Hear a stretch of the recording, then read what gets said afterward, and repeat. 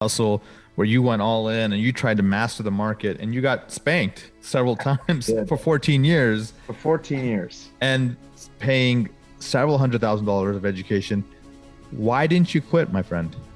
That's a great question. So, and I think a lot of now when I get like clients who come to me, they've got 20 years of experience, of trying to beat the market, trying to be consistent. And so I think what it is I think none of us who have any success in life, we know, not in an arrogant way necessarily, but just we know that we're smart. We know that we can, when we apply ourselves, we're going to succeed. And it's difficult for you to let go of this thing where like, I'm doing what I believe I'm supposed to do. I'm trying to be smart about it. I'm being diligent. I'm disciplined, and yet I'm not getting the results that I believe I should. So you can't let that go. So you keep trying, you keep pushing, keep persevering, and that was for me. Like I'm not going to be a failure. I cannot fail. I have to see this through, and I got to redeem myself and redeem 14 years of embarrassing, hit So and miss something experience. in you knew that there was a solution and you just kept going for it. I was something in my gut said there's no way there has to be something. And there was a day where actually something triggered and I decided to basically go all in where I actually stopped everything and went 100% focus. And it got me to a place where I thought I had something. And that day I got disappointed again, and I almost punched my computer monitor. I was so boiling over because I thought this was it. I was close, and I knew I exploded, and it was one of my rare moments. And when I have those, it's funny. What I typically do is for me to calm down, I just have to walk away, and I generally just go. I take a drive down to the beach, and at the time I was living in Southern California, and I went to a place called Silver Strand Beach in Ventura County. It's a little popular surfing point, but not very popular amongst like visitors. So it's not always very busy.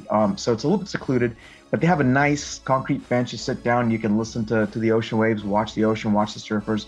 And that day, I counted 17 surfers. Don't ask me how I started counting, probably just to distract my mind from being boiled over. But I counted 17 surfers.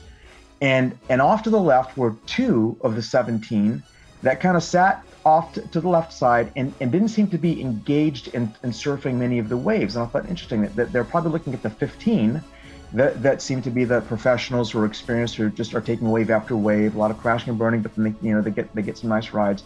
But then about an hour and a half, I noticed an interesting pattern.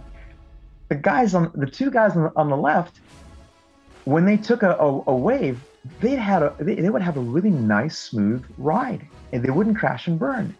And it hit me. I was like, oh my God, those two who weren't as active were actually the professionals, and everyone else were the amateurs. It was the other way around.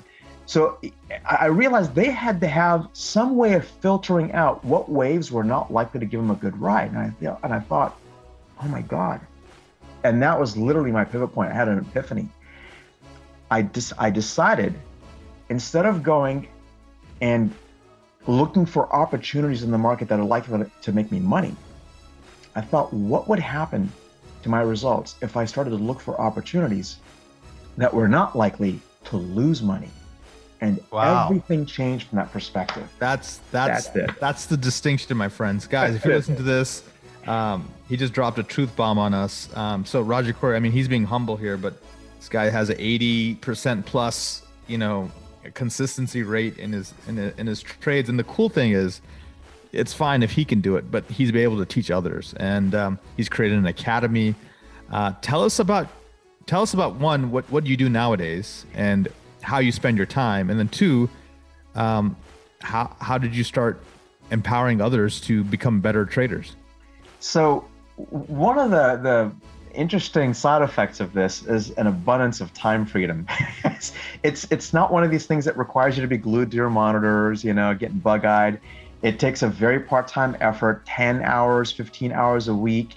Even if you go full-time, 15 hours a week is plenty. Some people who want to rationalize, they want to be a little more busier. I always discourage going beyond 20 if someone's full-time, because your mind gets tired. It's a mental skill. So, you really want to be focused and sharp. So 10 to 15 hours is a sweet spot, honestly. And because of the consistency, and you're not giving back money, you know how to keep it. What's happening is that it allows you to actually compound with great effect. And so what happens is it's, very reasonable to expect that in a very reasonable time frame, 2, 3, 4 years, depending on what a person's starting with, you can replicate a full-time income. So that starts to give you some. So Roger, let me just stop you there. Okay. Yeah. I have a cardiologist listening to this podcast right now somewhere in the country. He's making $500,000 a year. Are you saying that potentially with understanding markets, understanding the system, and just really having the 4 C's, which you've talked about, clarity, control, consistency, and confidence, he's able to replicate that $500,000 and work, 10, 15 hours a week? Correct. Without the stress, without taking big risks, without holding on to large negative downturns. Our risk limit is a maximum of 2% or less of your entire brokerage account capital. So you're never risking more than 2% at a time per position. So there's no real stress.